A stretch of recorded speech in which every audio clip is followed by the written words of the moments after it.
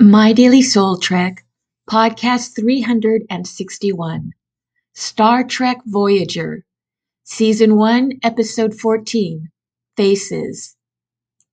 Synopsis. A Vidian scientist splits Lieutenant Torres into two bodies, one fully Klingon and one fully human.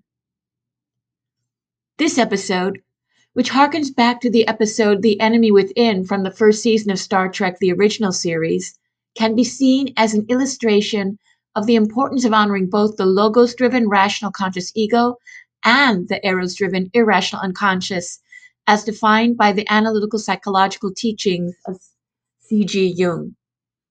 In Faces, in an effort to ascertain whether Klingon DNA is resistant to the phage disease that has plagued his species for countless generations, Sulan, chief surgeon of the Vidian Sodality, has taken Lieutenant B'Elanna Torres and medically reconstituted her genome to create two individuals, one fully Klingon and one fully human. The fully Klingon Torres escapes the medical facility and rescues the fully human Torres, who is then able to deactivate a force field around where they are being held, which allows Voyager to transport all crew members safely back to the vessel.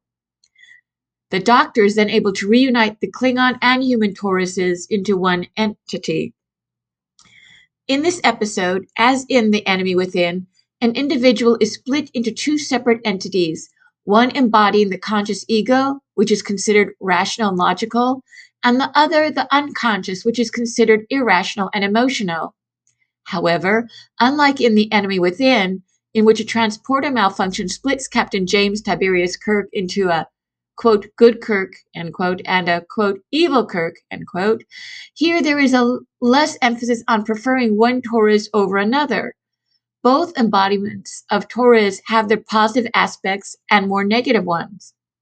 This touches on the realm of archetypal psychology, which teaches that we all have different archetypes within our psyche and often uses the polytheistic gods and goddesses of the ancient Greek and Roman cultures to symbolically represent them.